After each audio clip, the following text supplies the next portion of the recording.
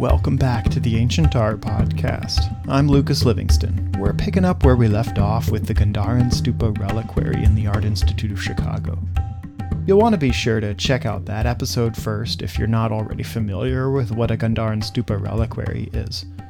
This episode tells us a little bit more about its time, the four pillars around the dome, and maybe a little something else fun.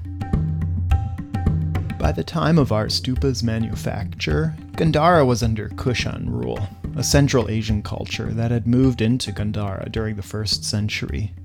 While the Kushans widely promoted the Buddhist faith, they supported the artistic influences of centuries of local Hellenistic Greek rule, characterizing a style we call Greco-Buddhist art. Remember, we talked last time about how the region was under Greek rule for centuries following the conquest of Alexander the Great.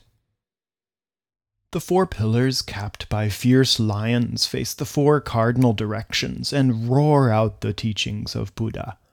They also pay homage to the famous lion pillars and stupas erected by Ashoka the Great some centuries earlier.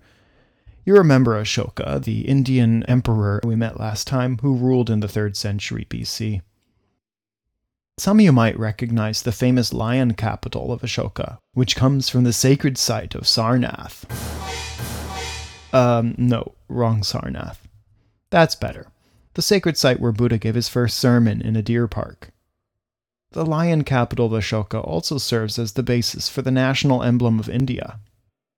There's an intriguing resemblance between the Gandharan stupa architecture, Ashoka's lion capitals, and the architecture of the ancient Achaemenid Persian site of Persepolis. We explored Persepolis in depth in episodes 10, 11, and 12 of the Ancient Art Podcast in relationship to the Athenian Acropolis.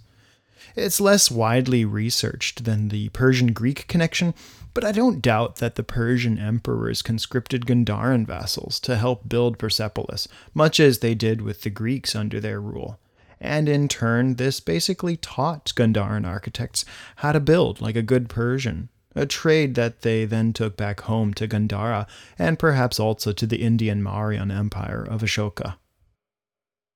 But looking at this incredible multi-columned temple-like object and all this talk about Ashoka might have you thinking about another conspicuous comparison, the Jedi Temple on Coruscant, of course, and Jedi Padawan Ahsoka Tano. While you likely won't confuse Ashoka the Great and Ahsoka Tano, even in a dark alley, frankly, I think the resemblance between the two structures is uncanny, and I would not be the least bit surprised if designers of Coruscant's Jedi Temple were looking at stupa architecture for influence.